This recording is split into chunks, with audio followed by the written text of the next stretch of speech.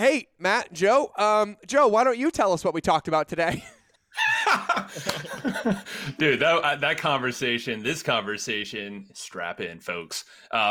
We talked about the journey from starting from nothing, starting from a shoe store. That's my journey, at least. But, and Matt's journey.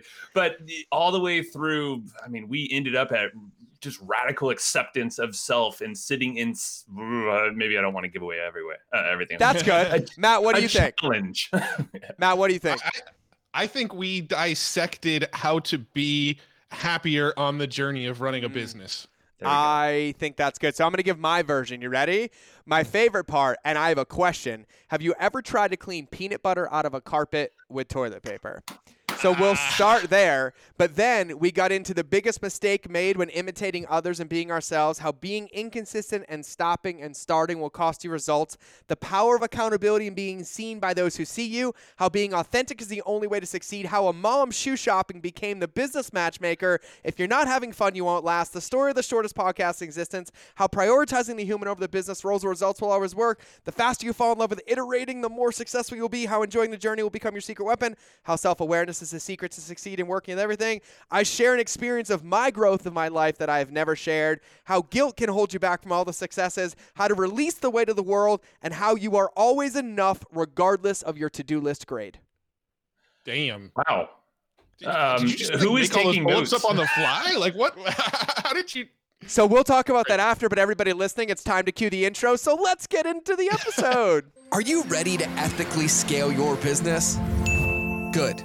Because this is the Mind of George podcast, where relationships beat algorithms and depth is the only direction when it comes to ethically scaling your business. Each Monday and Friday, I'll be the guy between your ears in the hoodie and pink shoes guiding you home, giving you the tools to extract, honor, and amplify your genius so you can be the light for your customers. Sound fabulous? Cool. Let's get into the episode.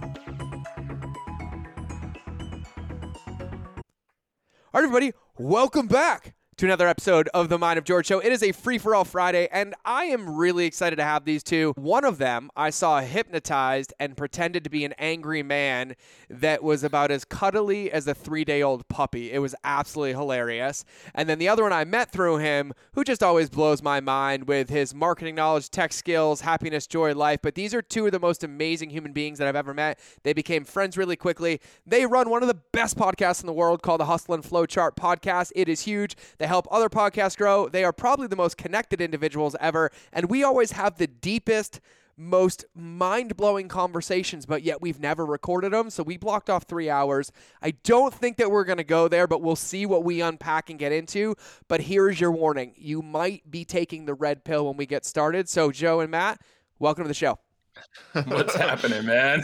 Solid intro. It's great to be here. Yeah, I think that's my favorite intro I've heard yet. Love it. I tell everybody, like I've said this so many times, I'm like, I swear I wanted to be a singer or a freestyle rapper, and I can't do either. And so I do it with marketing, and I just off the cuff the podcast. Perfect. It's working, man. Are you guys in the same office? Are you guys in the same office, or are you at home? No, we're at home. Oh, okay. Yeah. I was like, that would be even hilarious if you two were sitting across from each other. Just not even looking over at each other, just awkwardly through the camera. Oh. Yeah, we are on the hunt for a new studio right now. So next time we talk, that could be the case, actually. I love it. Yeah, I didn't know. I was like, actually, are they calling it on one laptop? Or are they coming in on two? But we have a little separation of their codependent business relationship today. So I'm going to unpack the first question of the show because it's my favorite one. And Matt, I'm going to have you go first, and then we'll get into the show. So one of the questions I like to ask, you guys have been on this entrepreneurial journey for a long time, and you've seen a lot, you've known a lot. I feel like you guys have like this privy lens because you're also behind the scenes of a lot of these businesses. And so Matt, when you look back, what do you think is one of the largest mistakes or lessons that you've made in this journey? And then how do you mitigate it moving forward?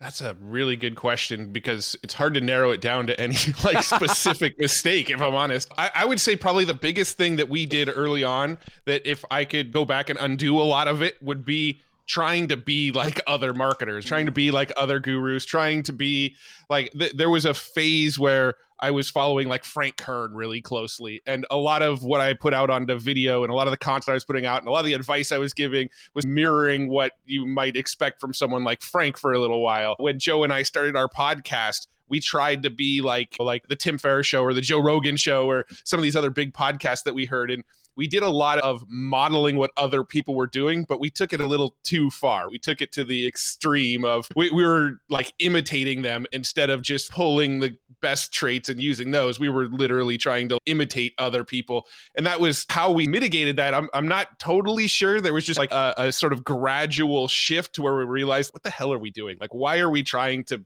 be this? Like when we go out in public and hang out with people like who we are normally, why are we trying to be like other people?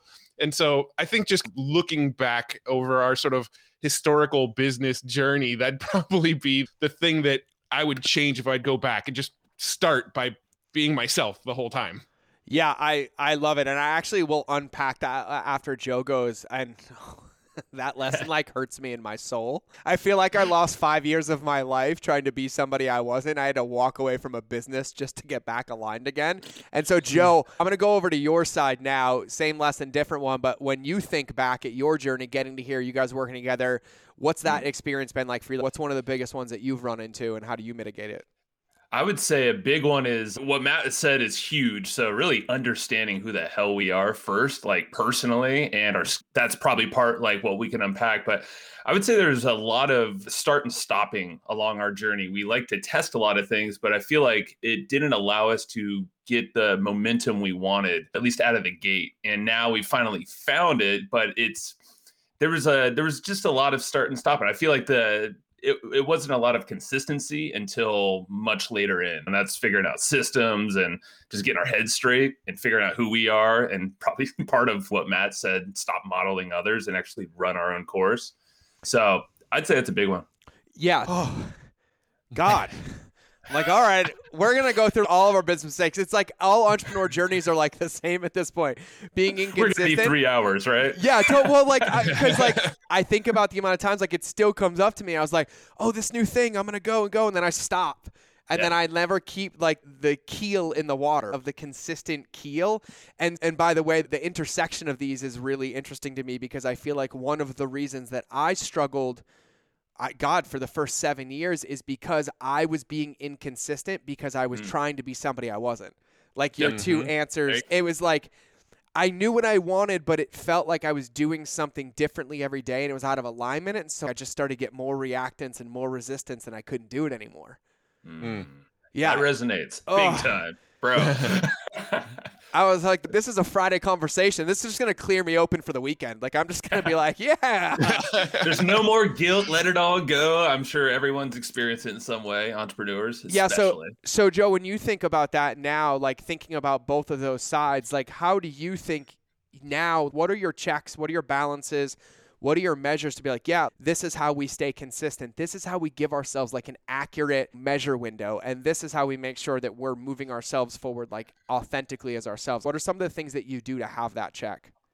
Yeah, well, Matt helps. Having a great partner, someone who is very system oriented. But I think our balance, the two of us play together well in that I would say I'm a little bit more macro seeing the picture. I see more patterns. So if something's off or if we're inconsistent, something triggers in my mind. And typically I stir on that a bit. I'm like, this just doesn't feel right. And it usually reflects in maybe some numbers, maybe leads going down or revenue taking a little hit. Yeah, because a little shiny object can totally throw us off the path or some new tactics. Leaning on systems and Matt and communicating, I think a big thing for us is as long as we're communicating both of what we see individually, because our skill sets are totally different, it's the blend. And when we come together, which we have a planned whiteboard session day for Matt and I pretty soon here to pretty much do this as like another gut check for ourselves. Okay, cool. We've been doing this and doing a lot. Let's bring it in. So when shit just gets a little crazy, when we're doing too much, when we think, okay, spinning too much plates or too many plates, that's when I slow down and start to meditate a little bit on what the heck it is that's most important right now, and then figure out the path from there. Yeah, I love it. And Matt, to go to your side, because I think the consistency part rolls in, but with your side, like I knew what that felt like because I was like, it was like imitate genius, right? Like imitate genius, copy what's working. And I was like, oh, none of you told me I wasn't supposed to sacrifice my soul and not be that person. So like, how do you now go about through those lessons? Like, how did you go about like developing your voice and then developing like kind of the reps and the consistency to really own that? Because I feel like what isn't talked about enough, how like we should model principles, but then we should always add our own wrapping paper. Like you can give somebody a piece of food, but like you got to make it your flavor. So what was that journey like? And like, how do you guys navigate that now? Cause it's funny. I look at both of you and I was like, you guys literally are like the perfect odd couple that works together. The podcast, the flow, you know how to lean in and lean out. You have like complementary but contradictory senses of humor and communication styles. And so what does that process look like for you, Matt? Because I know a lot of people listening to this, it's who do I want to be? And we have all these inputs from the outside world. They're like, they're doing it and they're successful and they're doing it and they're successful. And so we try to fit into the box. And I'm like, but we got to fit into our own box. So what was that like for you to get through that and navigate that forward? Yeah, this is going to actually echo a little bit of what Joe's answer just was. But the fact that Joe and I have this partnership, I think, is a big factor because we could check each other quite a bit. Like Joe and I can, like he said, we have these check-in meetings. We do it probably, I don't know, once ever, not as much as we'd like to lately because of coronavirus and stuff. We do these check-ins where we'll get together all day long in front of a whiteboard and map out what we're doing and share the good, the bad, the ugly, everything that's going on.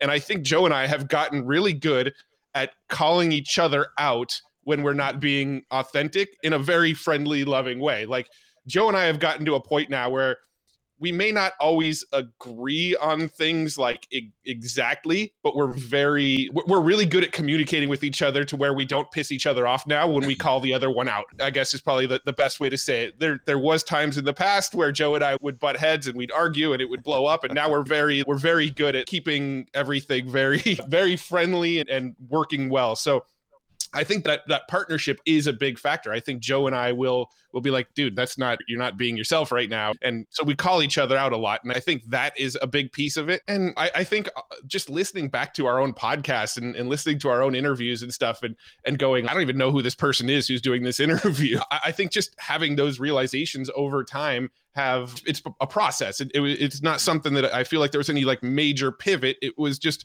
over time, these realizations came out. Maybe like some psychedelics and things were involved at some points and we had realizations along the way, but it's been a slow journey to get to where we're really good at communicating with each other. We're really good at calling each other out on each other's bullshit. We've gotten really good at being like, dude, what are you doing? That's not who you are. Why are you trying to do that? And it's just been that process. I'm not sure if I have a better way to describe it though. No, I do it, and like to full circle it, and it comes down to, you even talked about moving it consistently. Hey, becoming aware, but staying in action. And I think that for me, as like similar journeys that all of us have gotten here, it's even in the stopping from Joe's side, is I used to be going and I would get hit with the feedback and I would like freeze. And I'm like, oh, what do I do? And I would retract back and get into this self-sabotaging behavior until I had to compensate, come back out like a rocket cannon, and then do it all again. And finally, I think the move to Montana was the nail in the coffin that belief is gone. Like I've worked through that. But yeah, I hear having a group of somebody, accountability partner, somebody in your life of value who sees you at your potential, not at your current state, that also has the safety and the space for you to bump ideas off of. And I think for me as an entrepreneur, like I'm in this office in Montana, in this giant office alone. And there's so many times I think in entrepreneurship that we can hide behind our keyboard or our phone and get like literally isolated in, and then we're measuring ourselves against our own limiting beliefs. And we're like, oh. It's like an echo chamber, right? Yeah. Like you're not getting the feedback and you forget there's humans out there that you can actually reach out to, connect with. George, you were the one on our podcast. You're like, it's humans you're sending emails to on the other side of the screen. Yeah. I'm like, fucking duh. Why are more people not talking about this? Let's just be, and you're not alone. You're never alone. I want to add something too. Like one of the things that I realized, and this was through just like the use of social media and stuff, is when I would post stuff to Facebook, I used to just only share the wins. I would talk about, hey, look how many downloads we got on our show. Look how big this launch did for us. Look how much money we made. I would just share all the wins and stuff. And you'd get people that are like, congrats. And you'd get the likes on it and stuff. But where I really got high engagement on social media was when I shared the struggles, right? Like there was one time where Joe and I were actually at a networking event, and I'm a fairly introverted person, and I struggle with social anxiety when there's a lot of people around. And I actually fainted in the middle of a networking event. I was just walking. I wasn't drinking. I just had a water in my hand, and I just collapsed and fainted because the anxiety got the best of me. And I shared that story on Facebook, and it's the most liked, commented on, the most support messages I ever received through PMs. And I feel like sharing this sort of like authentic truth that really happened to me was this catalyst for people wanting to reach out and support. And it was maybe that was a big pivotal moment for me, but it was in moments like that where I realized, like, why am I only sharing this stuff? People need to see the bad just as much as they need to see the good. People need to see, look, like we might on the podcast at times have this persona that we've got shit figured out. I think the reason people really follow us and gravitate to our podcast now is they'll listen to it, realize these guys don't have their shit figured out. That's why they have a podcast in the first place. True story. Yeah, no, I totally. And that's such a valid point. I think I did that too. And it was like I had to portray this quote unquote social media life. And it was like the pressure of that starts to break. And it would start to break me because the measuring stick was always getting higher and the line was always moving. And then I felt like I was waking up every day to live a life that wasn't mine. And then I was like over here secretly. And I had the same experience. It was like once I told the world, like, hey, today sucked. I don't know what I'm doing. I didn't want to get out of bed. I even did it this morning. And I was like, but I got to make a choice. And it's really freeing at that same time. But it also is a really big, authentic, pivotal moment, like with your audience, like being who we are. And I think all of us are figuring it out. It's the amount of time and experience we get into. So I absolutely love that. So I'm going to go another way because I'm normally here by now, but I'm actually curious because I don't know how you two ended up working together. So yeah, Neither do I. Yeah, Joe, what I'd love to hear for you is what got you started on this entrepreneurial journey? And you can go short version, long version, and then how did you get here and what is here? Yeah. Part of that is, and you'll see my messy closet over there, but that guitar, just guitars in general. So music, that's how I got the creative bug. And that came from my dad's old guitar. And Matt and we eventually met through mutual friends through the music scene and just being in the mix of things. So we had a lot of mutual friends going into things. Going through school and high school was like this kind of pivotal point where I started to break out of my shell and actually get a lot more self-confidence and get in front of people and show the fuck up and actually speak my voice. Going on stage with a guitar, it felt like this, I don't know. It was just like my weapon or this thing. It's almost like Beyonce has Sasha Fierce or used to. It was me with the emo hair back in the day with the freaking guitar. I'm like, I can do this. This is fun. I don't think I've ever explained it this way before. But eventually our singer, his name's Cameron, and he introduced me to Matt. It was some random party and his wife, Matt's wife, Alana, was there too. And we just hit it off. And I think it just lingered from there, but I was working at Famous Footwear at the time over here in San Diego. And Matt's mom walked into the store one day. I was behind the register. I was helping her out. And she's like, yeah, Matt's mom. I'm like, oh, cool. Hi, Matt's mom.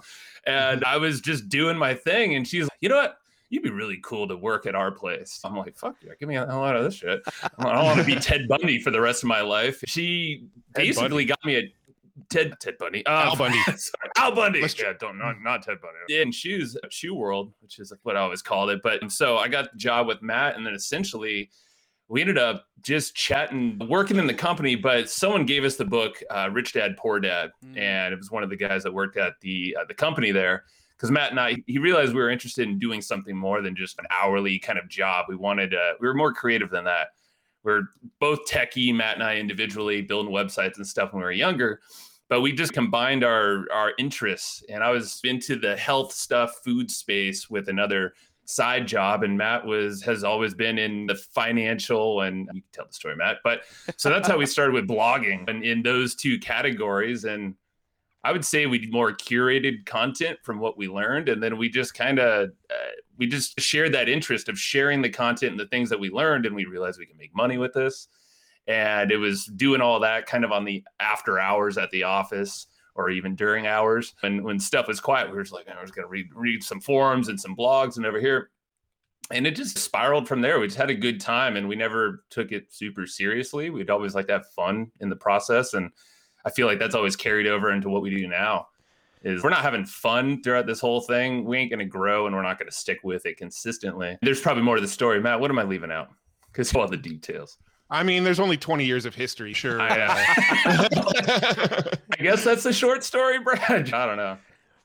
Yeah, Matt's version. My version's pretty much, so I grew up in an entrepreneur family. So my parents were entrepreneurs. They started a shutter company. It's actually, if I'm being totally honest, it's something that I've almost been a little self-conscious about. This is something we could probably talk about in a little bit, is that I never really grew up with any like struggles. I never really grew up with like the limiting belief that starting a business was hard because I saw it, right? Like I was immersed in it. My family had a business. They took the leap. They left their day job and started something from scratch and built it up to a multi-million-dollar company. And so I never had these limiting beliefs that going and starting a business would be hard. So when we decided to start a business, I don't even feel like there was that much of a huge like pressure decision around it. I just went, I don't like what I'm doing anymore, so let's go start a business. And it's actually something that I've been in my own head about. I almost feel like I don't have a really great origin story because my origin story is growing up in a middle-class family that was an entrepreneur family, and I was always around other entrepreneurs, and like entrepreneurship was just kind of life for me. So it's interesting in that way. But yeah, I worked for the shutter company. I got to know Joe because we were both in bands at the time. And my buddy Cameron from high school was in a band with Joe. And that's how we got connected. And my mom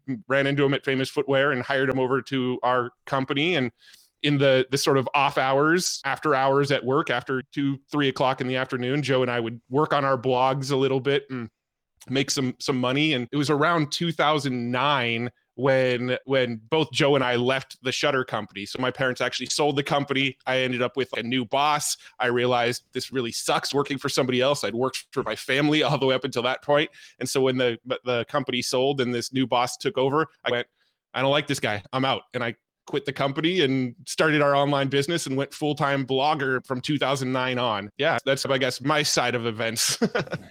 I literally just wrote a note, and I'm going to say this in the middle. It's like how a mom shoe shopping turned into the business matchmaker. There you go. That's how it happened. It's true. Like she's out poaching people like, hey, you're selling shoes. You know what? You'd be really good over here. And Pocket then you shutters. And then you get here. And so then that led in. And so when did you guys, what was the business evolution together? What was you did that together? Like when did you guys launch the podcast? How'd you decide to do a show? Like how did that all come about? Yeah, so we actually did our first podcast in 2010. It was called the Online Income Podcast. Jeez, bro. Yeah, I guess. We actually have a picture of us recording that podcast in my living room somewhere. And I went and pulled some old mattresses into the living room so that we can raise the mics up to like mouth volume. And like one microphone, they were both USB mics. One was plugged into my computer. One was plugged into Joe's computer. And like we both recorded separate audio tracks. And then later we threw them both into like a Audacity or something and overlapped them and synced them. And that's how we did our podcast 11 years ago. We started that podcast. That one only made it about 3 or 4 episodes. We took like a year break and then decided we should try this podcasting thing again. We had another podcast that lasted 13 episodes. I had another year break on the podcast. Eventually, I started podcasting on my own. I made it about 60 episodes. And then I went, I miss having a co-host. And then Joe and I circled back around and started Hustle and Flowchart, and Hustle and Flowchart has been going since 2017 in its current form. But as far as George, the business goes, yeah, that whole start and stop thing, George. Yeah. I really wish we kept the podcast going since 2010. We'd be totally different place. Yeah, we still tell people we've been podcasting since 2010. We just don't tell them there's been a lot of gaps in there. But yeah, as far as the business goes, Joe and I, we had these parallel paths that would intersect for a little while, and then they would be parallel paths again, and then they'd intersect. So I started by selling online courses around blogging. So when we were both working at the shutter company, I had Joe and I started our finance blog and our personal finance blog, and we ramped them up to where they were making a few $100 a month.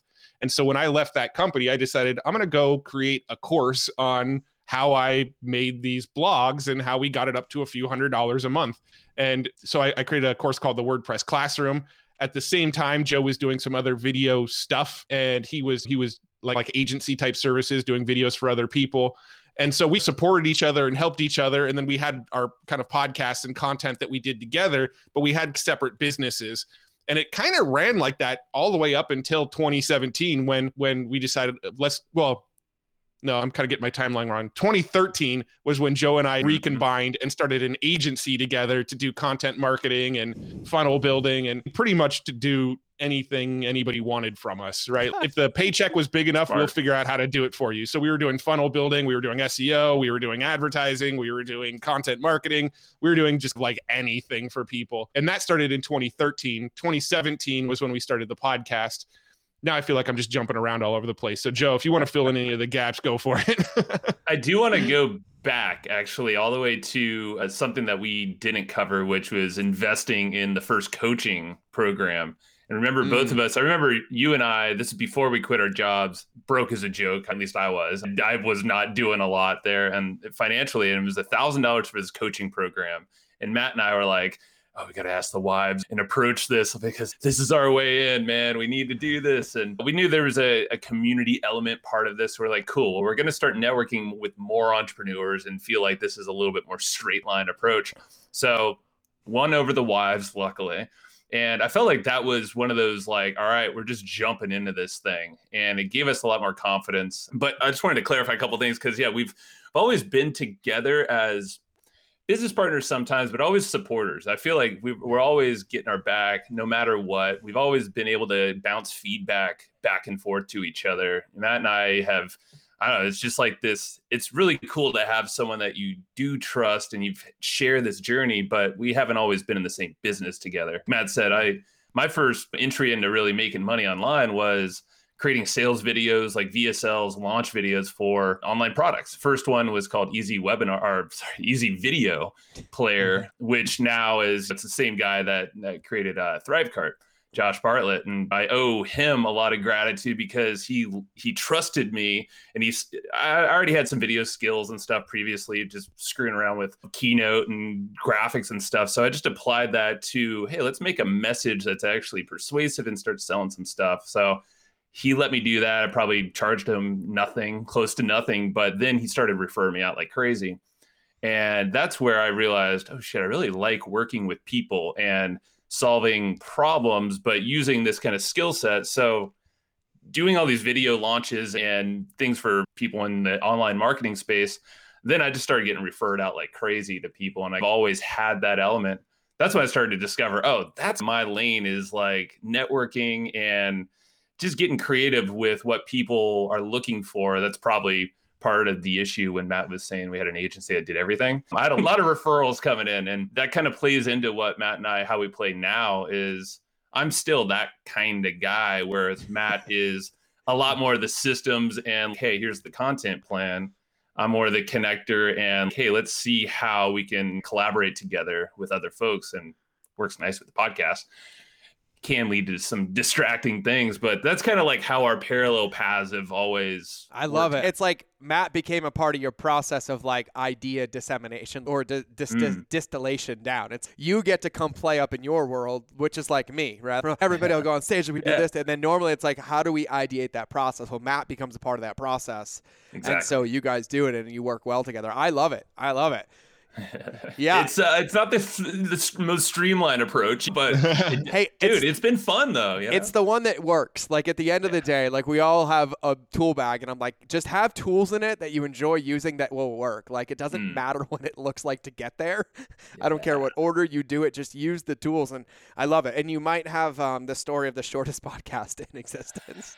Hey now, 4 episodes. I love. Hey, you're trying it. And it ended up here, which is actually really great. I would actually love, obviously everybody on this show has heard me on your show because I shared the episode, but will you share just a little bit about the show, like why you do the show, what you love about the show, what's your favorite part of doing the show, and what are you guys really striving to help people with, entrepreneurs with, stuff like that?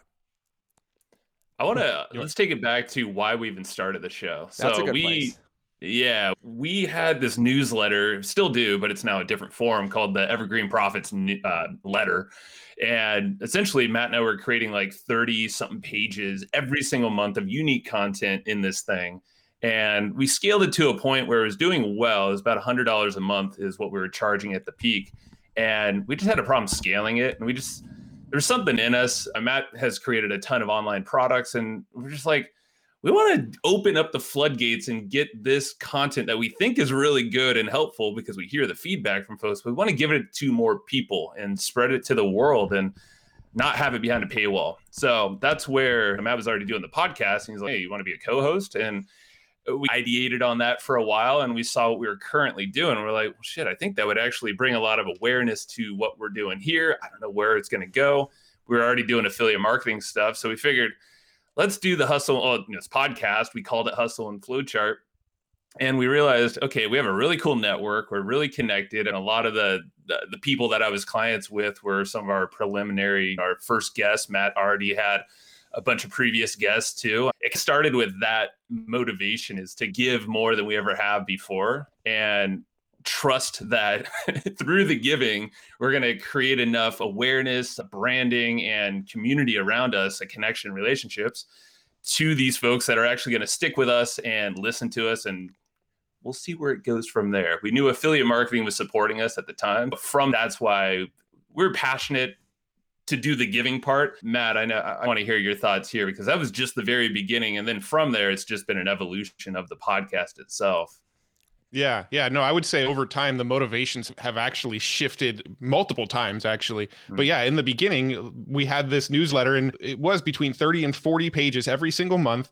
And we were writing all of that content ourselves. 100% of it was written by us. I think maybe one of the months we had like a guest expert coming in with the content, but we were essentially writing like a 40-page mini book every month.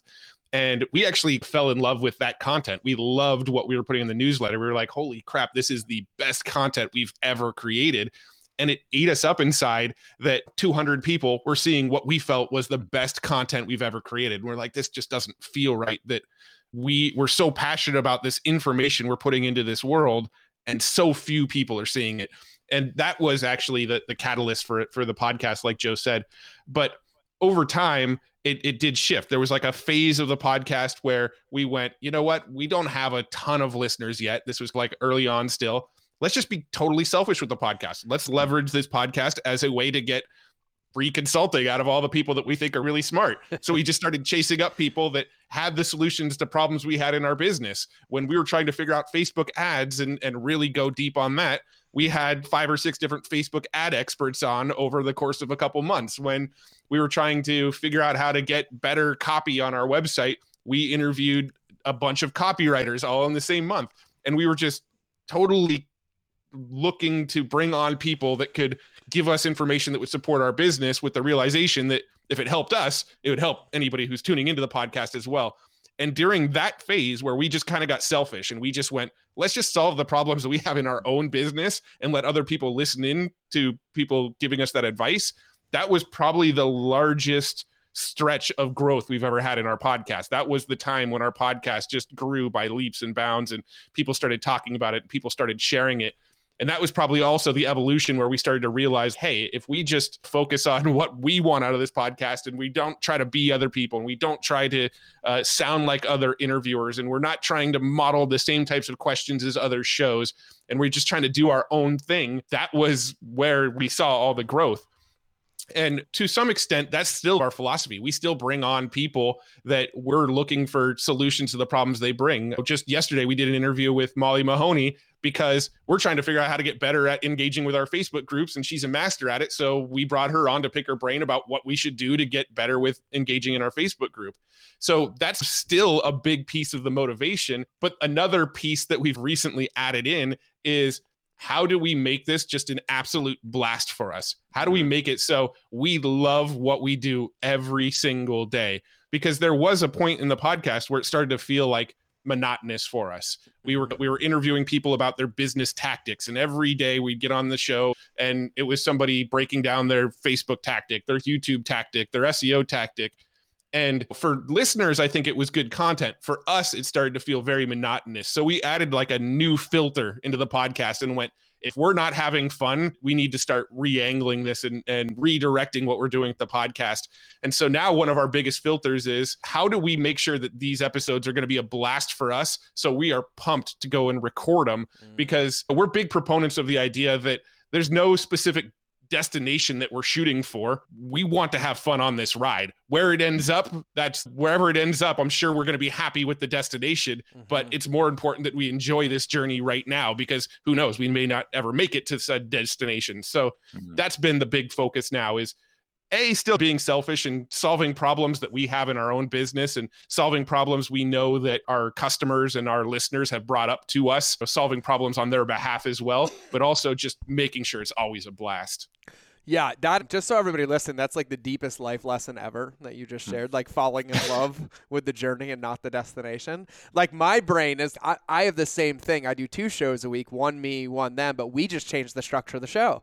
And we changed the structure of the show because it was getting monotonous to me. Like, I had a gap in the beginning, like episode 80 or so, where I was like, but I'm in the middle of a move and getting ready to go. So there was natural resistance. But then I was like, I really don't want to do those. And then I was like, what if I combine those 2 episodes into one? That's so much more fun to me. And now I'm like having a blast. And it's my teams, you never celebrate wins. I'm like, you know what?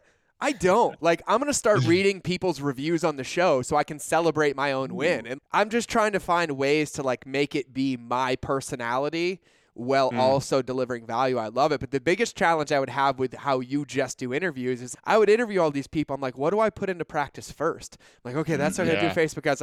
And that's where Matt comes in, because Joe's like, right? I'm getting better, bro. Yeah, and if you listen to our show now, that was actually a format change that we made maybe 6 months ago now, where we started doing our show in 2 segments now. So every episode now is like an hour and 15, hour and a half. And before they were between 45 minutes an hour. And the reason the length doubled on the show is the first half of the show now is an interview.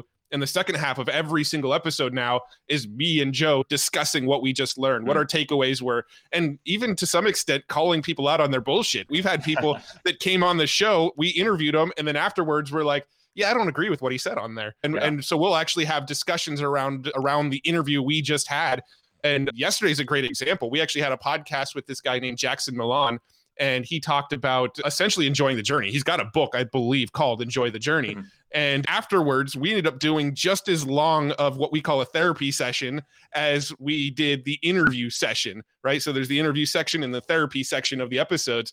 And our second half of the show, I actually feel, is probably going to be more valuable to our listeners than the interview itself. Just hearing our sort of takeaways and our insights and our ahas and the things we agreed with and the things that we disagreed with that he said, I feel like that portion of the show is almost just as valuable, if not more valuable, than the main interview content these days. Yeah. And I want to go back really quick to, with the format change, and George, what you said about all the input of tactics and strategies and new perspectives, which we received just a load of them. With this new format change where Matt and I are now, doing this banter section, that's what we call it. It's like minimum 10 minutes, but some of them, like yesterday, was like 25 minutes or something like that.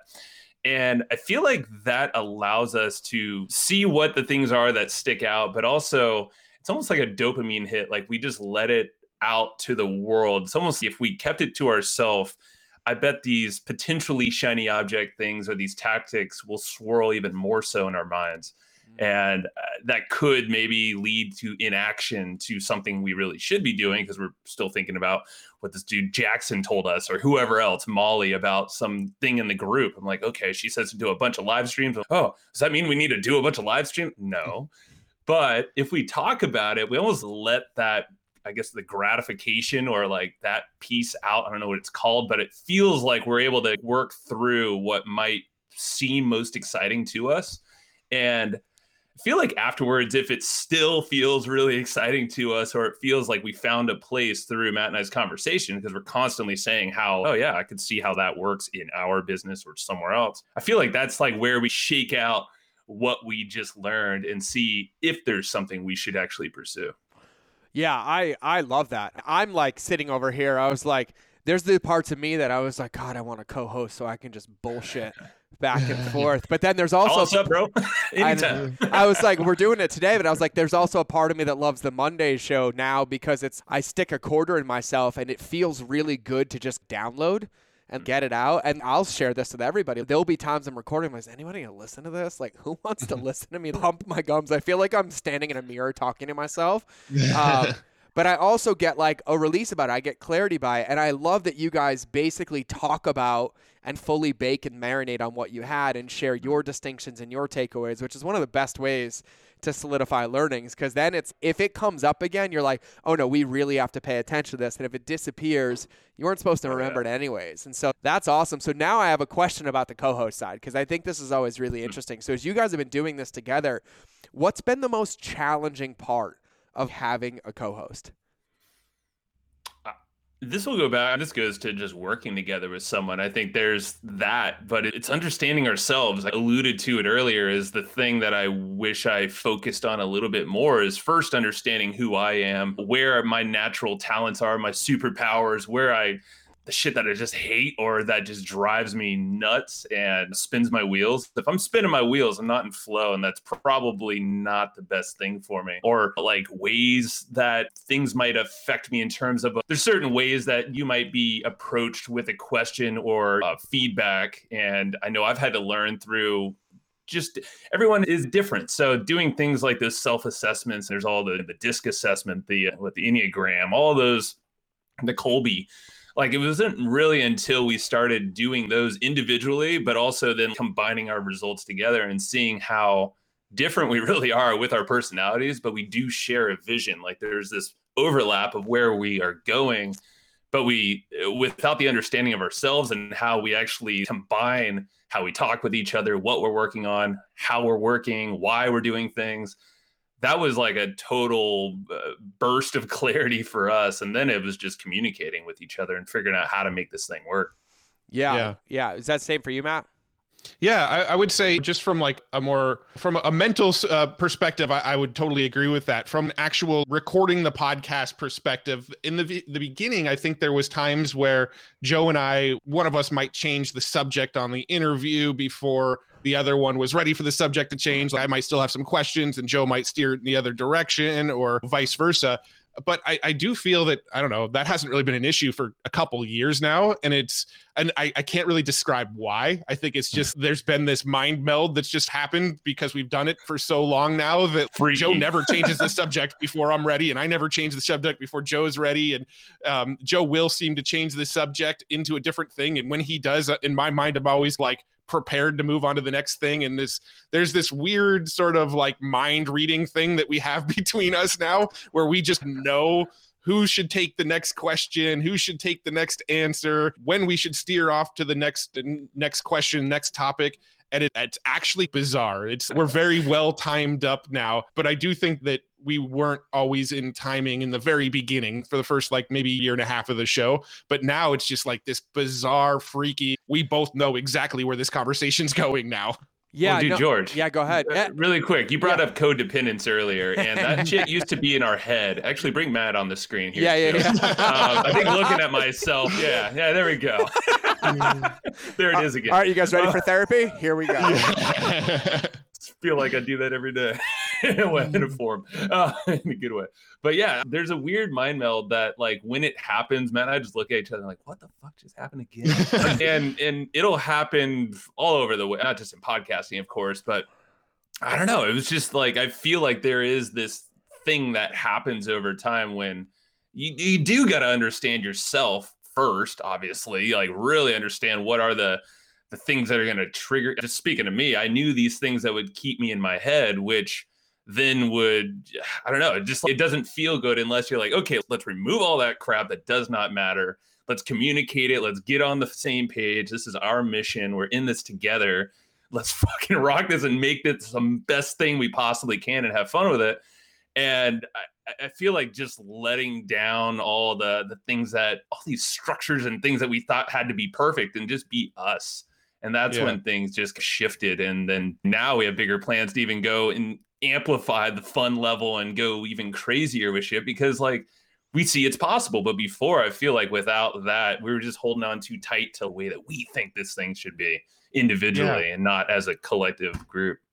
There's some weird like mirror neuron like woo-woo shit going on between us, because it's really bizarre. I'm being totally serious right now. Like I could wake up and be in a pissed off mood all day long, not talk to Joe at all, give Joe a call and find out that he's been in a weird pissed off mood all day today too. And we're just like totally in this weird sync where if I'm just like totally in flow and just like a happy mood, great day, everything's going good, and I talk to Joe later on, he's almost always in the same sort of like flow as I am. And it's just this weird, bizarre thing where there is some sort of like alignment that happens between us that there's nothing scientific that I can explain about it, but it happens. And it's just George weird, might know. I don't know. Actually, it's funny as Stefanos. I think you guys know Stefanos Stefanos. He's one of my business partners. It's funny.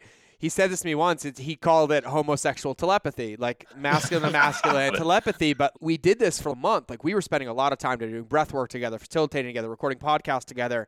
And I'd be like, hey, man, anytime you're just thinking about me, text me number one. And anytime I'm thinking about you, I'll text you number two. And it was mind-blowing.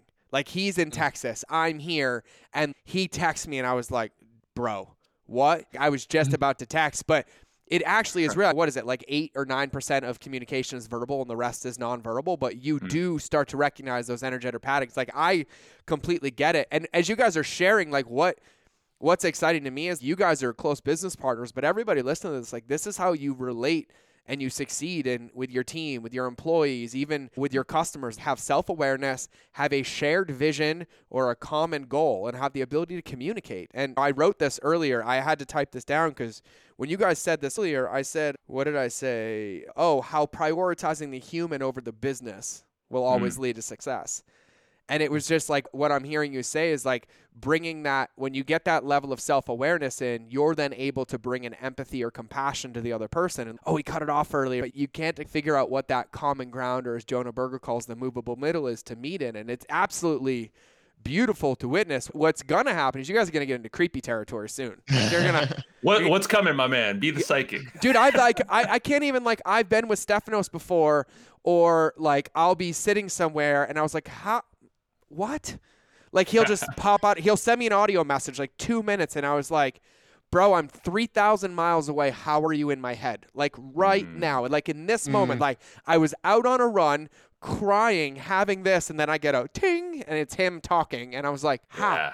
And it happens a lot with my kids. A lot more. I'm sure you've noticed that, Joe. I'll be like, oh my God, something's off. And then I pick the kid up from school and it's that time of the day. Something happened and you're like, whoa. And then it reminds me of like how small I am. And I love that, like how insignificant, but how powerful. So I'm all about it. I'm all about it. And it's happened even, George, with you texting me. And I think it's probably, it's creepy. It's not creepy. It's amazing. I guess after we get past the creepiness, you just accept it and you're like, how fucking cool is it? The Mind of George show does not condone the use or recommend the use of any altering illegal substance. But let's talk about psychedelics for a minute, because for me, it was mind-blowing for me. Like when I used medicine and plant medicine in the jungle to help with my PTSD and all this other stuff, like things like witnessing my own birth and then calling my mother and being able to name who was in the room. I was like, yo, like I've never talked about that. Or like, what did you do by chance if you're like the medicine? So that was ayahuasca. Okay, gotcha. So I'll share. I actually have never talked about this, but I'll share it now with the three of us. I got some stuff I'll share too recently. Perfect. Like, and like I had been struggling. I had already attempted suicide. I'd been the most depressed I'd ever been. I was hospitalized. Like I was post-military. And I was already successful in the New York Times. It was done. Like I was done. It was horrible. I was overdosing on opiates. And I had done cognitive behavioral therapy, EMDR, prolonged exposure, breath work. Like I had done all of this, and EMDR got me out of the hole. And that was consistent for 2 years. And I just felt called to do something different. It scared the poop out of me, but I ended up going. And I'll never forget, like I had this belief, I'm probably going to cry. I had this belief that I was broken. Like, you can't do what I did in the military or come from the childhood that I came from and be a decent human. You can't hurt people like I hurt people and be okay. I was like, no, I'm broken. There's something wrong with me, blah, blah, blah, blah, blah, blah, blah. And I'll never forget the first night, because that first trip was 4 experiences over 5 nights. First night I felt nothing. And I was like, yep, see, it doesn't even work on me. Like I'm that. And I was literally like, I'm that fucked up. That is like what I told myself. And I was in breakdown. And then night 2 came, and it was like this, oh, beautiful, rainbows, unicorns. And I was like, yay, this is easy. And then I got really cocky about it, and night 3 came, and I basically died. And that night had more like NDEs in one experience. Like, I had to come to terms with my addiction, and so I buried myself in my father's grave because my father was an addict and passed away from cancer to beat my addiction. And then the moment that happened, I was reborn.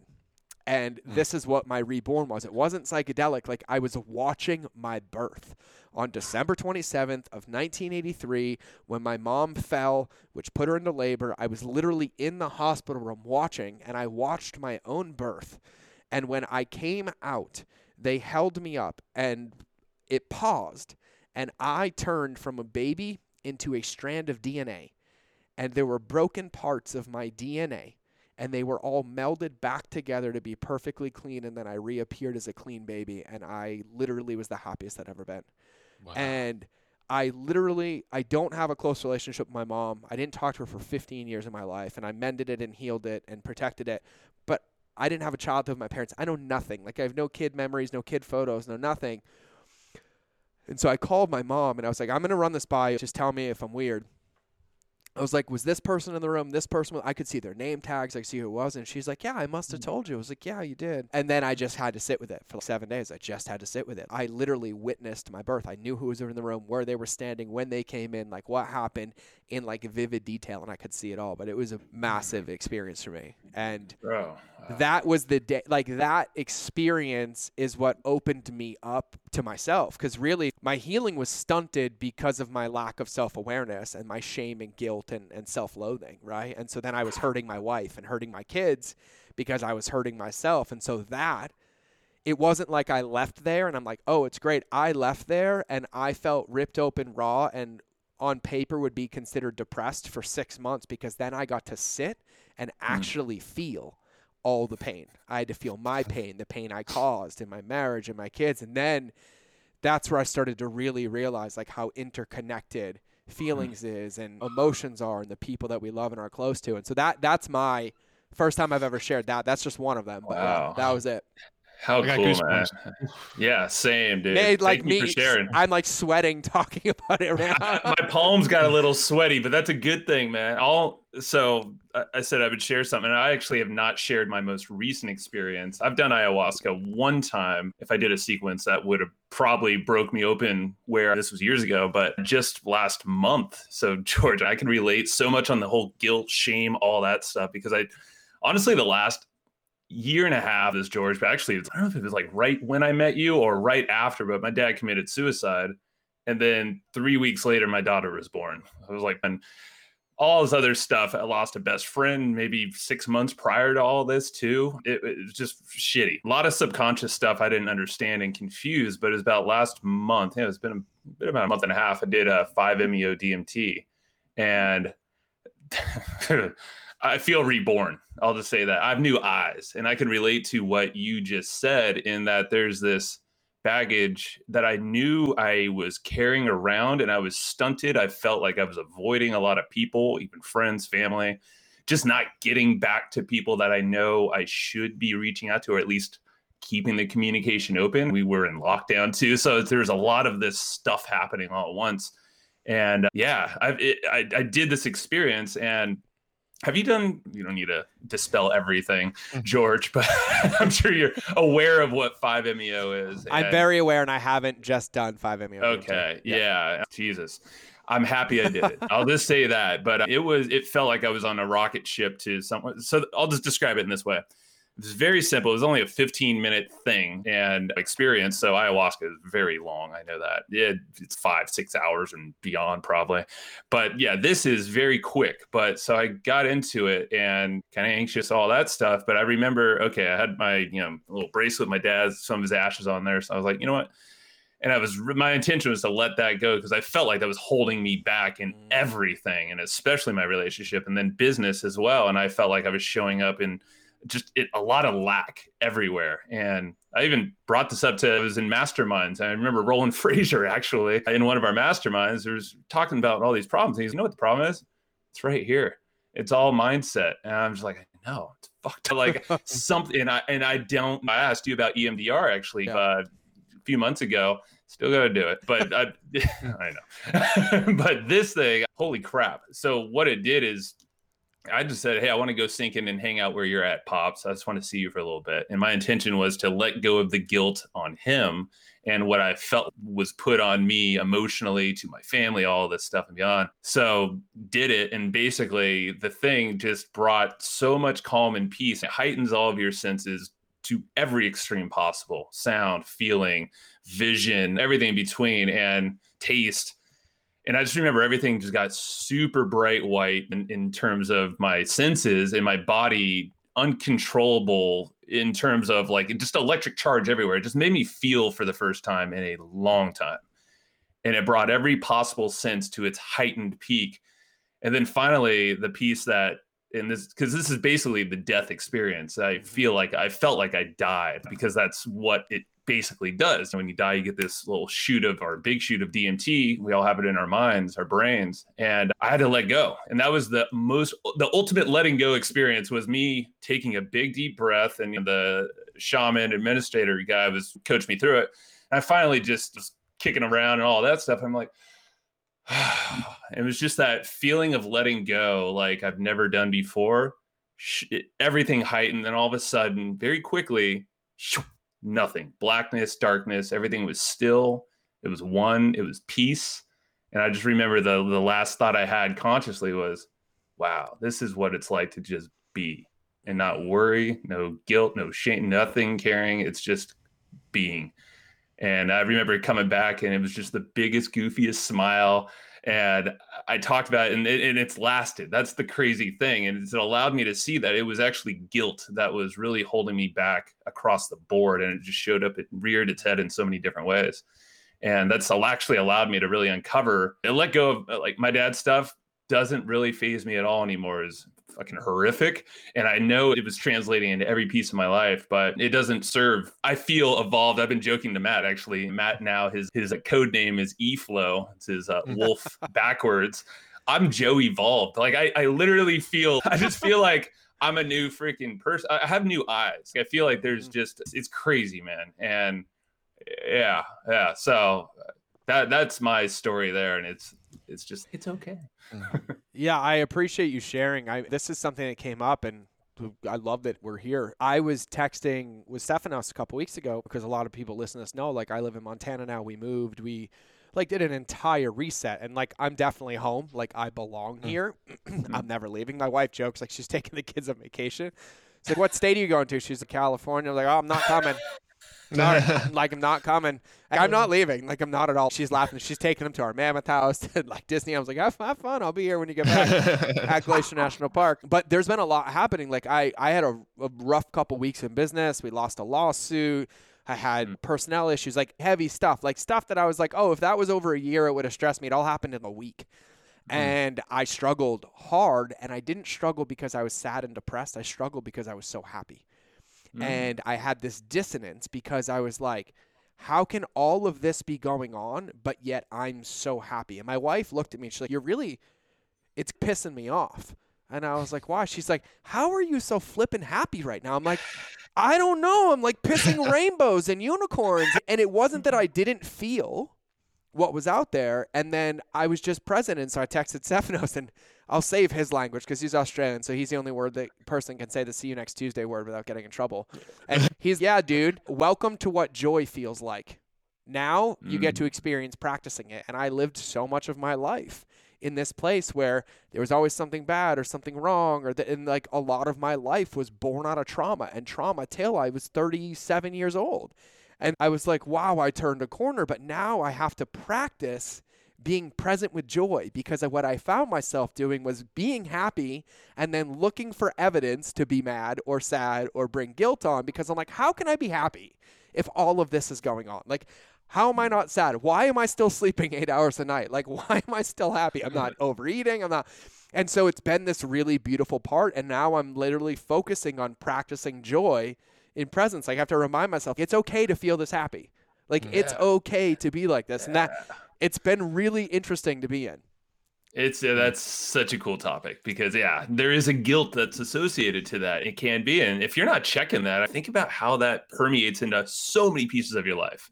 It's it's been an awakening for me, and I don't think Matt, I've told you that story maybe, but publicly we haven't really shared that. But God damn it, it's wild, the feeling. Yeah.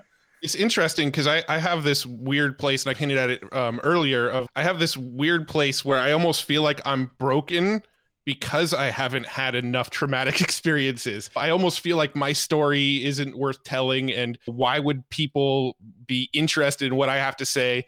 Because I don't have any, not that I've never had hardships. In the grand scheme of things, I haven't really had major hardships. My parents are still together to this day. I grew up in an entrepreneurial family. I was always around entrepreneurs. I had a great middle class upbringing. I have this weird thing where I feel like maybe my story would be more interesting. More people would be into what I'm doing if I had more there in the background, if there was more of something I had to overcome to get to where I am today. And it's actually something that I still struggle with. I would say Joe and I actually did this one together. We did what was it, Joe? The psychedelic experience that we did. We did all sorts San of stuff. Pedro. The one, the most pivotal one was when we did San Pedro, which is mescaline.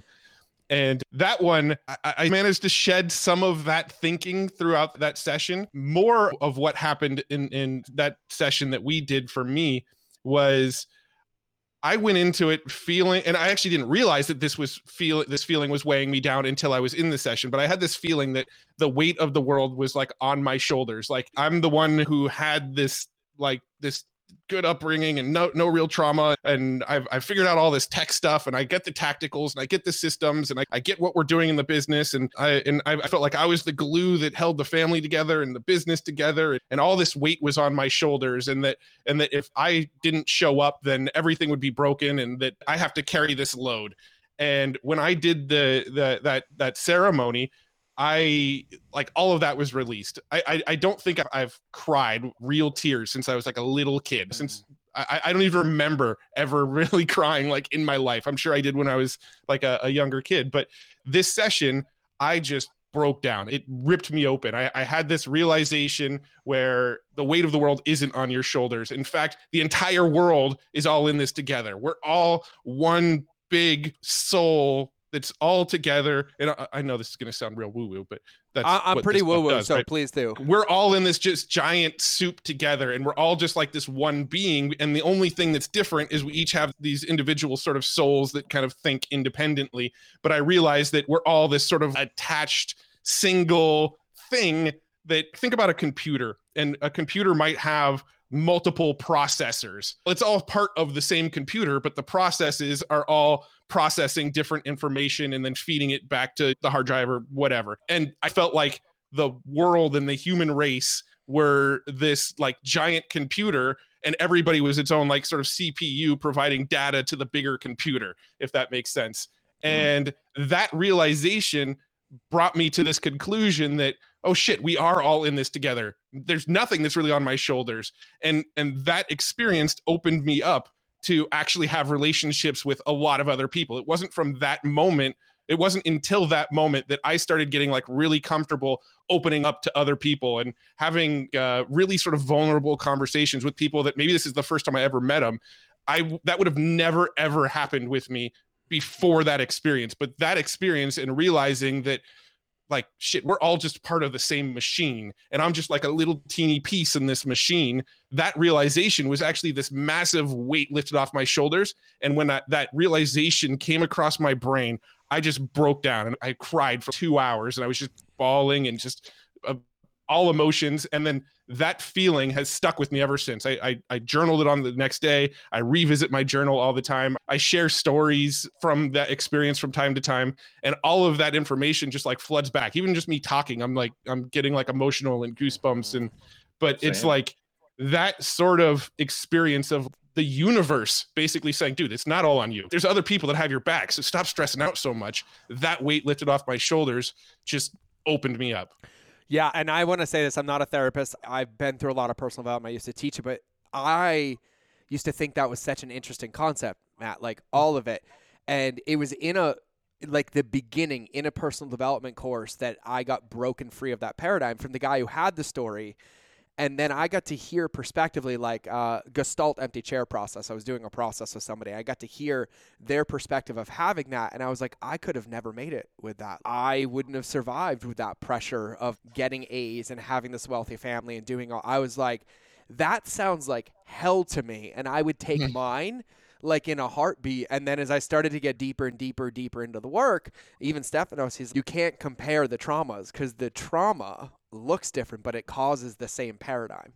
And I have this like really interesting belief that we basically are all, and this is just my own thinking of really deep reflective thoughts sometimes, we're dealt a set of cards. Your cards were hold it together, way to the world, everybody's successful, I have to meet it. Mine was everybody was a shit show and I have to hold it together, but we ended up with the same belief about ourselves that we have to hold it together. We can't show emotion. We have to be strong. If it's going to get done, it's up to us. And then we both took different paths. I went into the military to break it more. You did this journey, but then we all end up pursuing the same finish line, which is basically self-autonomy and self-awareness to release that paradigm to then just be present.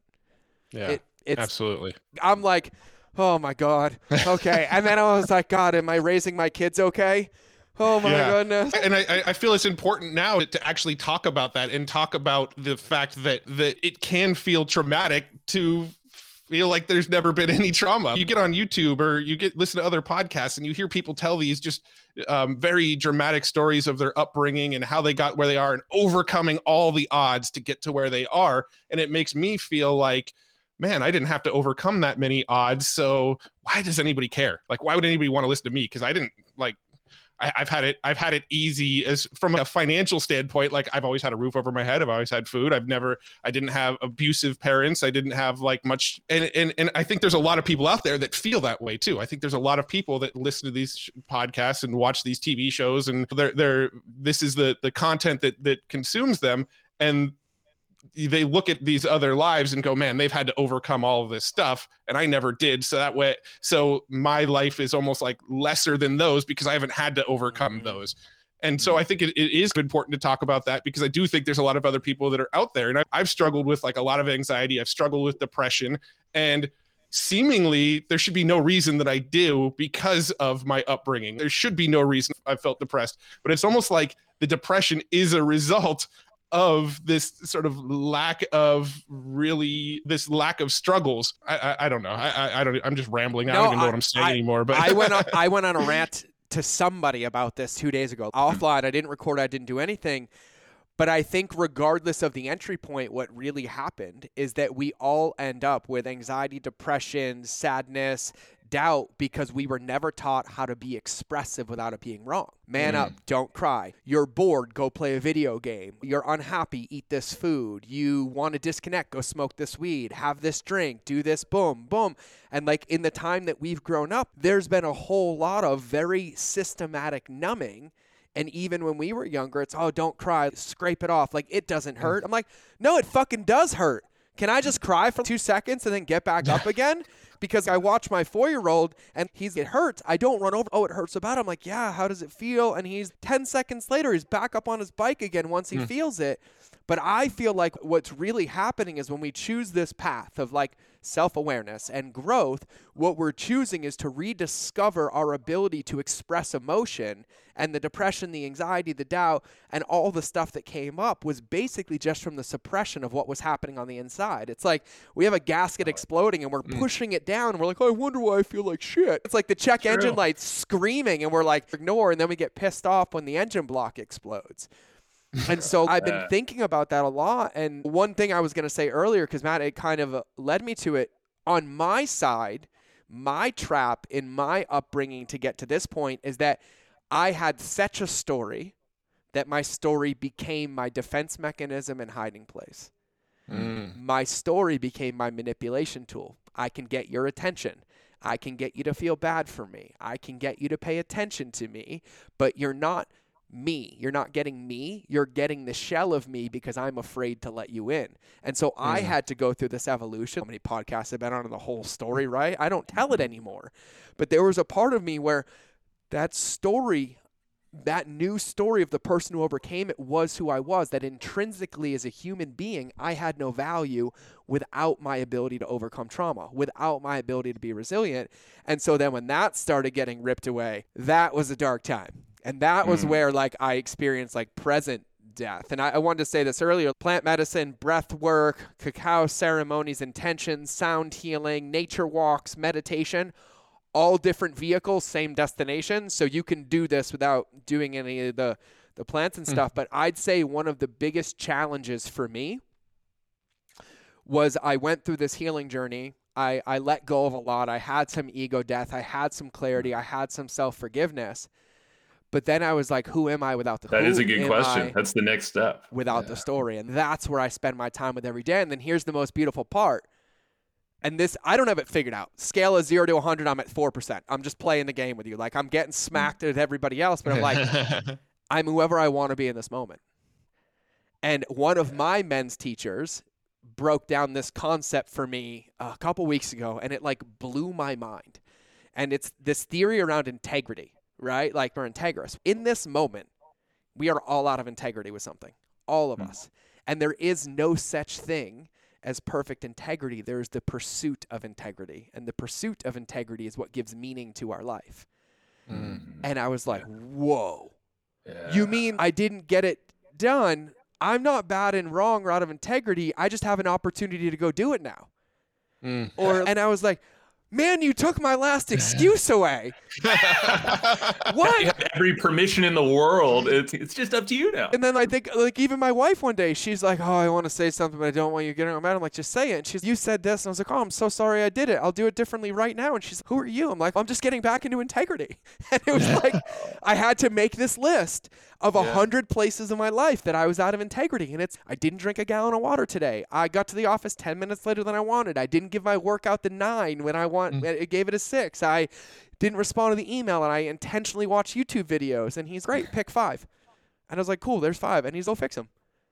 And he's like, and then the moment you go back to the next moment, you're probably back out of integrity. And so your life and meaning and presence is the value that you bring to this world, is your pursuit of this integrity over and over. And I was like, bro, I'm going to have to meditate on this one.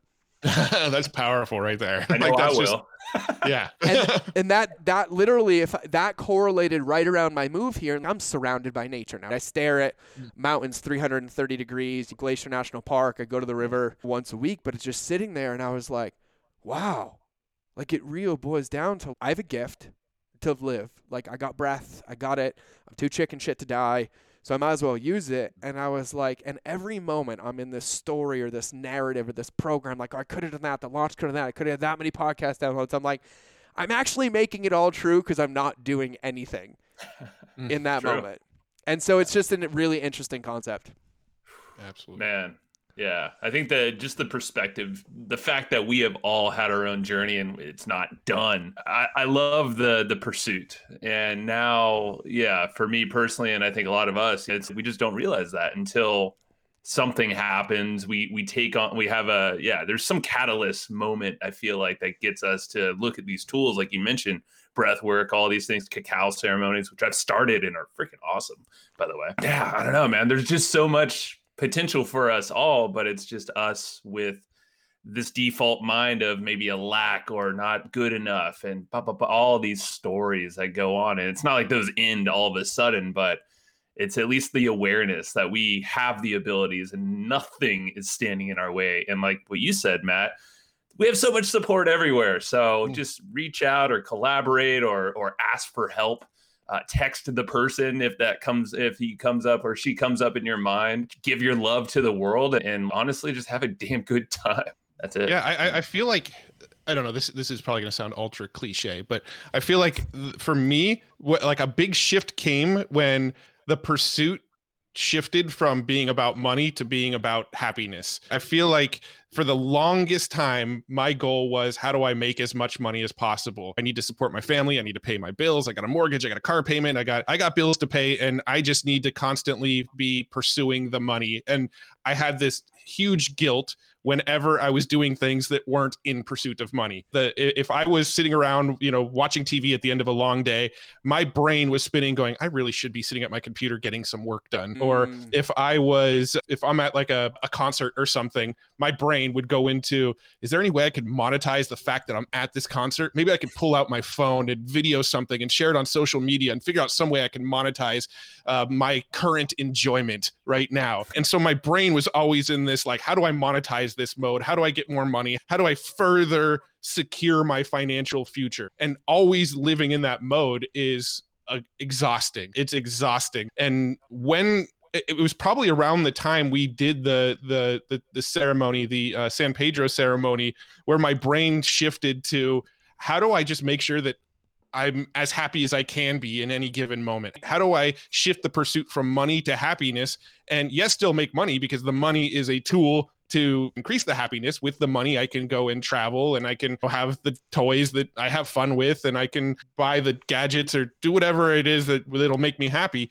But when the sort of mental pursuit shifted from I'm chasing the money to I'm chasing the happiness, I feel like a lot of things shifted just across the board, with relationship with my family, relationship with Joe, relationship with the business, relationships with everything. Like literally my entire life changed when the pursuit changed.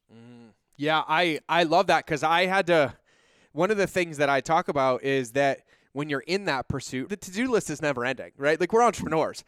I think if we sat down and someone's, hey, we're going to give you a team of 100 to all three of you. What do you want to get done? We could easily list out 1,000 things each. No questions asked. That's like running up in this soup, and we're like, oh, yeah, because that's what it would look like. You would do this, world domination, launch this. They're like, it's never ending.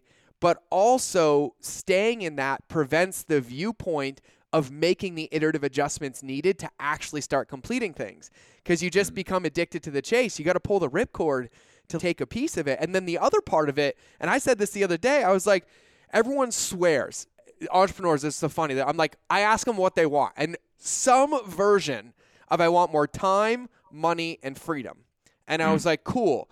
And so you think that sacrificing all of those things for the next 20 years, you're going to enjoy it 21 years later, because you're never going to do it.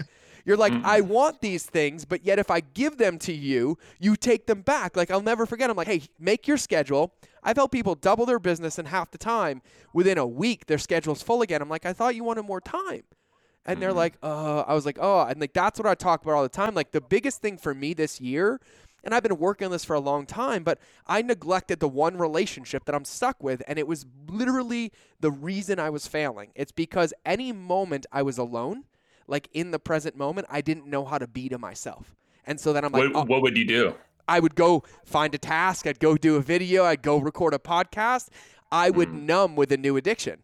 It's not video games. It's not wine. It's not drugs. Nope. It's work. Yeah. And I was like, we're addicted. You're right. You said it earlier, and I'm happy you brought it back up, because I've thought about this a lot lately. Like, we all have addictions as entrepreneurs. I don't want to stop your flow. Go. You're right, because I look back at my dad, and he was an addict to certain things, but not all bad things. It was like running was one of them. Yeah. Healthy addiction. But he stopped running, and he stopped doing a lot of things that were in his constant. And then I think that was partially what led to what happened. But I think being aware of our addictions, because that was one of the things I thought about a lot. I'm like, okay, I'm not addicted to the bad stuff that would maybe kill me directly, like overdose or blah, blah, blah. But shit, there are definitely things in my life, if I'm not paying attention, or at least aware of what it is, and then figure out, okay, how can I pursue the path of excellence or integrity, like you said, George, then business can completely ruin us as well, and stress levels. I took a test that was actually from a therapist, a test the other day, and it showed, it's called, but I'll share it if you're interested. It's just 40 questions, just very quickly. It's like just different possible traumas in anyone's life over the last period of time, a year. And I scored something like 430. And if you're over 300, that's like severe threat of illness soon. And I was like, holy shit. And I know there's a lot of, and it's not all business stuff, it's just life. But that was actually a gut check. That was just 2 nights ago. And I was like, whoa. Yeah, and this has been circling in my mind a lot, this whole addiction thing, and then also what to do about it. Totally. Now that I'm aware of it. Yeah. Totally. I think for years I've taught what I've taught because I've been trying to find my way into it as a deeper practice, right? Like, full disclosure, everybody, I teach what I need, and it takes me a little while to get there. Then I get there, then I live it, and then I move on to the next thing. And I'm just teaching you my own coaching. But this whole concept of nobody has a marketing problem, everybody has a relationship problem, themselves, their team, their customers, because like I know the biggest hole in my game was that self-relationship.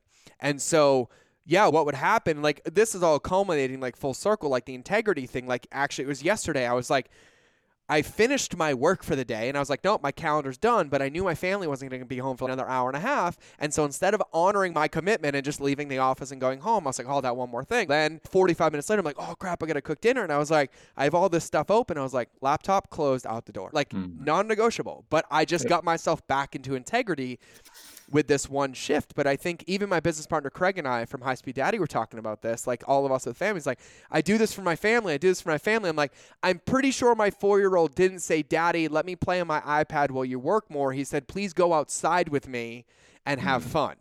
And it's just this constant pursuit. And so you guys might appreciate this. So I was assigned this practice from one of my teachers like 6 months ago, and it challenged me to the core, and I did it, and now I love it. But I assigned it to my mastermind, I don't know, a couple months ago, and you would have sworn I asked them all to go walk head on into oncoming traffic. Oh, wow. I have never seen so many successful people cringe and squirm in their chairs. And I was like, oh, yeah, this is a good one. And here's the practice. You have to go sit for 1 hour with nothing.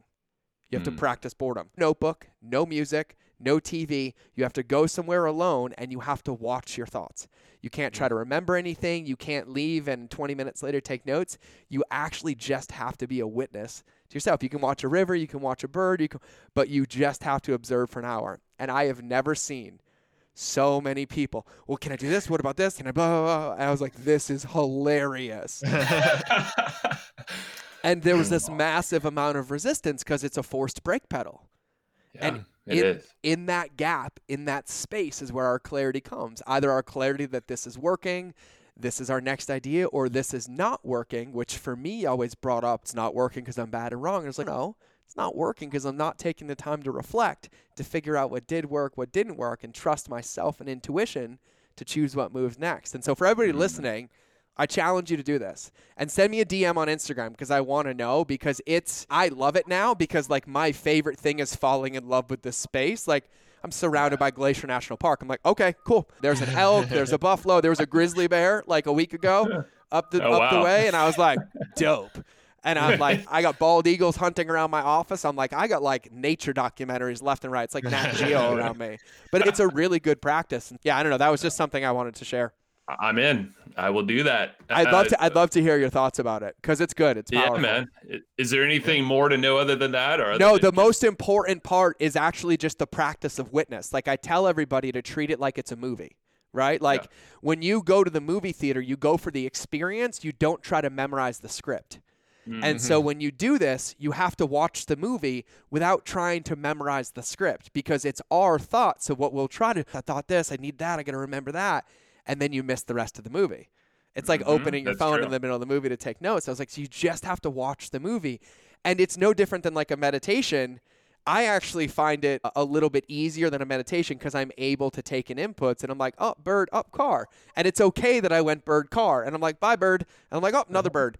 And you're just immersed in the whole thing. Yeah, it's just full presence. And it was nuts to me, though, because this concept, it's like, hey, I want to be a better runner. I'm going to go run.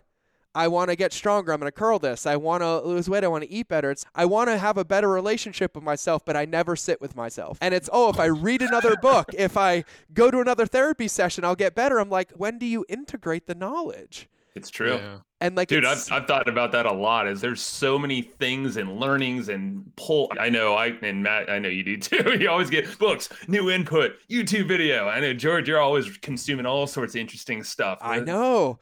Freaking podcast doesn't help when they're like, you got to read this book. Oh, I know. Yeah. I don't know it all yet. And I'm like super selective. Like I go in bursts. I work out in silence because it's a a deep mind game for me.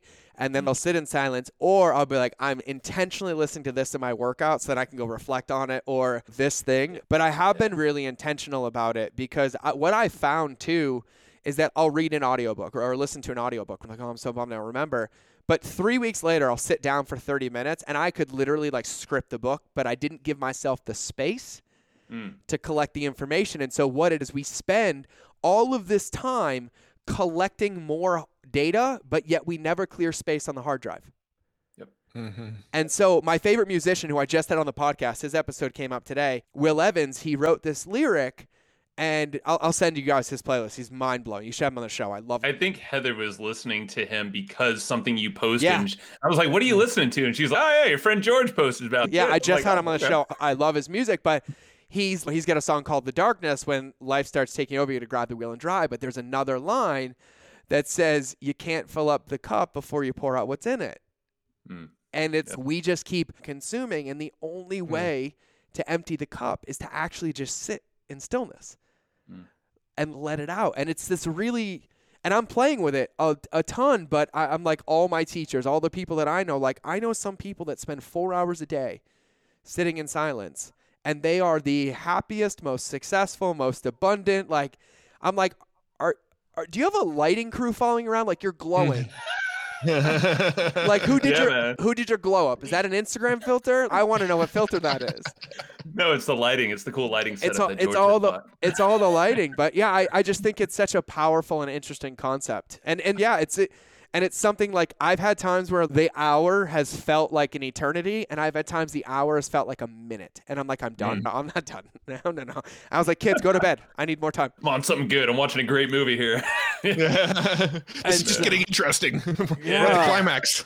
And so I've been pulling this thread, and I love your thoughts on this. But my keyword, like I always find a word for the year, like a thesis or a theme for like my students, my mastermind. And a couple years ago is your measuring stick is broken. And then last year was two-way communication. And this year for me, it's space. Like this thing for space. And even with customers, right? I've actually never talked about this except for private clients. But I think one of the biggest mistakes that people make with their customers is they don't allow the space for the customer to achieve the result. They always lean into, I have to email them more. I have to give them more. And I was like, no.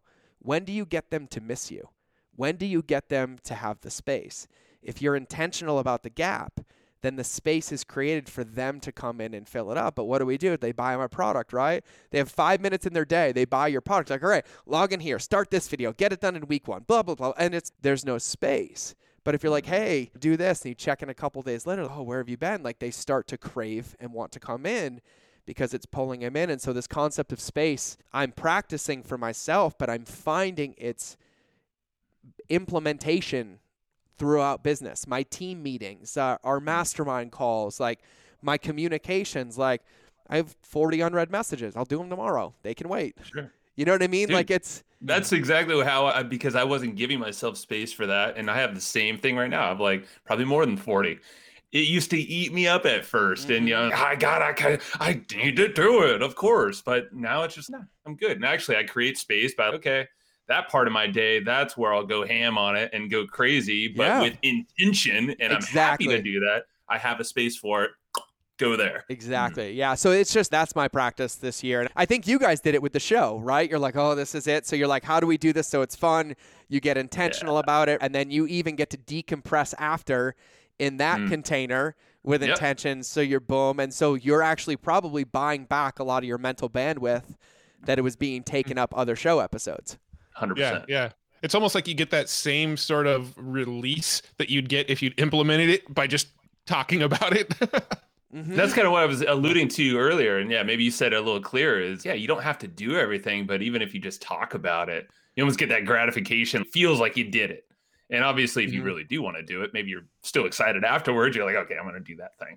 Or we're going to explore it further. But yeah, we have created our space, Matt. And I know on our show, we're having way more fun. Yeah. And I think it's coming out in terms of our feedback. We don't really talk about this, George, but you know about this. We have these therapy sessions where that's just Matt and I talking with each other and talk about the good, bad, ugly, whatever. And we'll just go deep, and we usually don't know where it's going to go. And we have maybe a couple ideas, and then we just open up and flow for a good hour plus.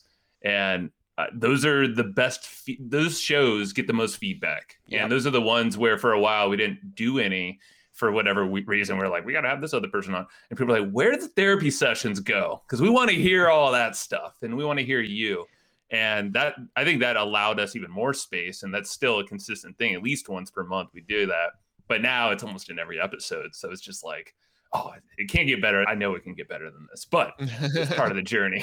We'll get there. I think that's what makes it so valuable too, though, is that what you're doing is you're creating like a surrogate journey for the people listening on the same thoughts that they're having, right? On the same patterns and recognition. And so like when we combine the shows, like it used to be Monday Minutes was just mindset, but I'd get done with the quote and I had an hour of stuff to share and I was like, oh. And then Wednesday I'd be in strategies and tactics. I'm like, but this is missing the frame. Like it's missing the context. And so I was like, whoosh, and I was like, idea as I unpack it. And then this is how I would implement it. And it's creating the space for me to do that with myself. Like, and also love the fact that my brain's like ADD nightmare when it comes to my own thinking and my neural pathways. But I think it's awesome. Like I totally get it. So I love it. I love it. Yeah, so I got to rapid fire you guys. You ready? So I'm going to rapid fire you. Okay. Joe, you go first. What's your favorite food? Mexican food. What kind? Like, what's your dish? California burrito, and I had one of the best ones last night. Ooh, I'm happy, man. The California burritos on Pendleton were legit when I was stationed there. Really? Oh, yeah. There was this food truck parked right outside the exchange. There'd be 100 Marines in line at a time. And I was like, yep. I got to figure out the name of that truck. I got to call some Marine buddies of mine if you don't remember. California burrito. All right, Matt, what's yours? I love California burritos too. But mine is probably like gourmet macaroni and cheese. So like macaroni and cheese with like chicken and bacon and like they got the baked over crust on top. Yeah, that. The crust is the best part. You remember those Stouffer's mac and cheese? The like microwavable ones? I never liked the mac and cheese. I just like to cook them and I would eat the crust on like the darkened part around the edges. So I would buy like 4 of them and I would just eat the crust. I'm like, how can I make the middle crusty? I just want burnt cheese. Burnt cheese. Get a torch. Get a torch. I don't eat macaroni and cheese very often because it absolutely destroys my stomach, but I love it. Oh, I'm lactose intolerant too, but there's times that I'm like willing to make the sacrifice. I'm like, I'm going into the jungle. Like I'm going. I got it. I got baby wipes and a good audio. Get the whole backpack full. You're good to go. I did a post on Facebook the other day, and I got so many DMs. Did you really post that? I said it should be illegal to take a shit without a bidet or baby wipes around. I got so many. They're like, really? I'm like, it's true. I was like, it's like fraudulent just using toilet paper. So that's my. So there's a stand-up comedian named Daniel Sloss, and he has a line in one of his stand-up comedies where he says, "Have you ever tried to clean peanut butter out of a carpet using toilet paper?" He said, just have that imagery in your mind next time you take a shit, and tell me you don't want to use like a wet wipe. True. That is a legit joke. That is a legit joke. Have you ever tried to clean toilet paper out of the carpet? No, peanut butter out of the carpet with toilet paper. Okay, got it. Yeah. All right, I think I know the answer to this, but I'm always curious. Mountains or beach? Mountains for me. Mountains. Yeah, 100%. And you both live in San Diego. Yep. So it's just a matter of time before you end up back in the mountains. Oh, it's true. That's why I got him behind me, bro. I got it. What are you currently reading or listening to? I have 2 I'm listening to. Listening to David Goggins' Can't Hurt Me. I love that book. But the extended version is 13 hours. So it's like podcast plus hint. Oh, it's so cool. Untethered Soul, I just finished. So I'm starting the Surrender Experiment, which is basically the next Michael in line. Singer's. Yes. And one other one. The YouTube Formula is like the tactical book by Daryl Ives. I know I just stole one of Matt's books, but we're sharing that. Yeah. What about yours? Yeah, I mean, the books I have on my desk right now that I'm in the middle of are How to Shoot Videos That Don't Suck. And the YouTube Formula by Daryl Eves. So I'm in the middle of these 2 right now. As far as watching or listening to, I've been going down like the YouTube rabbit hole. Basically, I've been studying how to edit videos and make better edited together videos. So I've been watching a lot of YouTube videos about how to edit videos. I love it. And Daryl Eves is like the OG YouTuber, like OG YouTube guy. So that's good. Okay, we're going to, by the way, what's the best place for everybody to find you? Podcast? Like, I got one more question for each of you, but where is the best place for them to find you? You give them the rundown because I can't even remember all your names. Just go to hustleandflowchart.com. We'll redirect you to our show. And then if you listen to our show, you'll learn about everything else we're doing. And you should go to the show and search for the name George Bryant. We have quite a few good episodes up there because they needed email help, so they interviewed me and made me give my entire course away for free on a podcast. We made you. So we every year we do our top 10 most popular episodes for the previous year. In 2020, you were on twice, and both of your episodes made it to the top 10. I will tell you, I secretly celebrated that, and it came at a good time. And I was like, I do know what I'm doing. Okay. Hell yeah. Shut up, head chatter. Okay. People love me. Yeah, it's okay. I'm loved. It works. Okay. So this question is really important. I'm going to ask you individually, Matt. I'm going to have you go first. And so this question is, everybody listening, we got them time, but I want you to imagine that all they got was this part of the episode. And you have the ability to tattoo anything on their soul. Words, wisdom, a takeaway, something to remember. Matt, what would you tattoo on people's soul? Enjoy the ride. I love Feels it. cliche, but that's what it would be. I'll probably get that tattoo on myself in real life. So I love it. And Joe, your turn. What would you tattoo on their soul? I don't care how long that tattoo session is. It's up to you. Oh man, it can go long, but it's going to be around unconditional happiness and staying in that. And I think it would just be words on like my forearm. I'm just looking at my forearm, just a nice little reminder there, because that's my pursuit. That's the journey. Yeah, and I'd say I've never done this, but I have to give a tattoo after today's conversation because it was such a good one. I would say practice radical acceptance of self. Radical acceptance of self. Yeah. Like I think I don't have that full set of lenses on yet, but I have them in my toolbox to put on. And when they're off, I can find them again. But I feel like that's been probably one of the biggest secrets is like getting into integrity with myself by having radical acceptance of like where I am today. So I love it. These are all great, man. Dude, we're going to have to do it. We'll have to do a round two. Please. And hopefully in Montana in person, that would be even better. I have the gear. I have the setup. We'll go do it in Glacier National Park. Like we will. Oh, yes. We'll find a spot. Grizzly bears grabbing salmon out of the river. I don't know. We'll get it legit. It'll look like a green screen, but it'll actually be real. That's my home now. Yes. Sign me up. We'll all cry together in Montana. Let's do it. Let's do it. Breathwork, everything else. We'll have to do another one on your show soon, too. So, guys, we will. Everybody listening to this, remember all of this. Please check out their show. Absolutely amazing. I have been on it. They are the best in the game.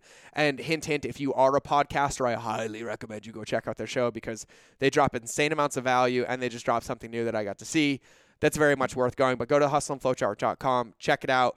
Thank you for your tattoos and souls of wisdom. Hang around as I close the show. So, guys, this has been another episode of The Mind of George Show. I'm probably going to go cry after this one. I got some things that I got to sit with in my gut. And I always love the refreshing therapy sessions, especially when they happen on my podcast. But do me a favor. Take one thing that you heard today in any part of it, and put it into practice in your life. Carry it forward, try it, make it a habit, and be consistent with it. Whether it's self-love, self-honesty, radical honesty, practicing joy, or just finding some space to watch the beautiful movie of your life, or enjoy the life that you've created, and use your business to support it. Don't sacrifice your life to build your business. So it's been another episode of The Mind of George. So I think it's time for me to cue the outro now because you've probably had enough of my voice. So let's go. Thank you for listening to another episode of The Mind of George Show. Please make sure you subscribe on your favorite channel that you listen to, whether it's in the car, on your run, or in front of the television. Make sure you leave a review to help other people know how much you love the show, and quite frankly, help me know how much you love the show because I read them all. And if you want 5-minute daily insider nuggets on business, marketing, leadership, mindset, or any other tool that you would need to build and scale your company, make sure you register for my invite-only newsletter. I call it the Lightkeeper Lessons. I hold nothing back here, and I share everything that works for me, my friends and mentors, and thousands of my students around the world to thrive in life and keep our lighthouses shining brightly. We will eventually be charging for this, but for now, for you, because you're listening to the podcast, it's free. So if you want to sign up, go to www.lightkeeper.club, fill out the application, and then check your inbox because it's magic. You actually have to open the emails to get the gifts inside.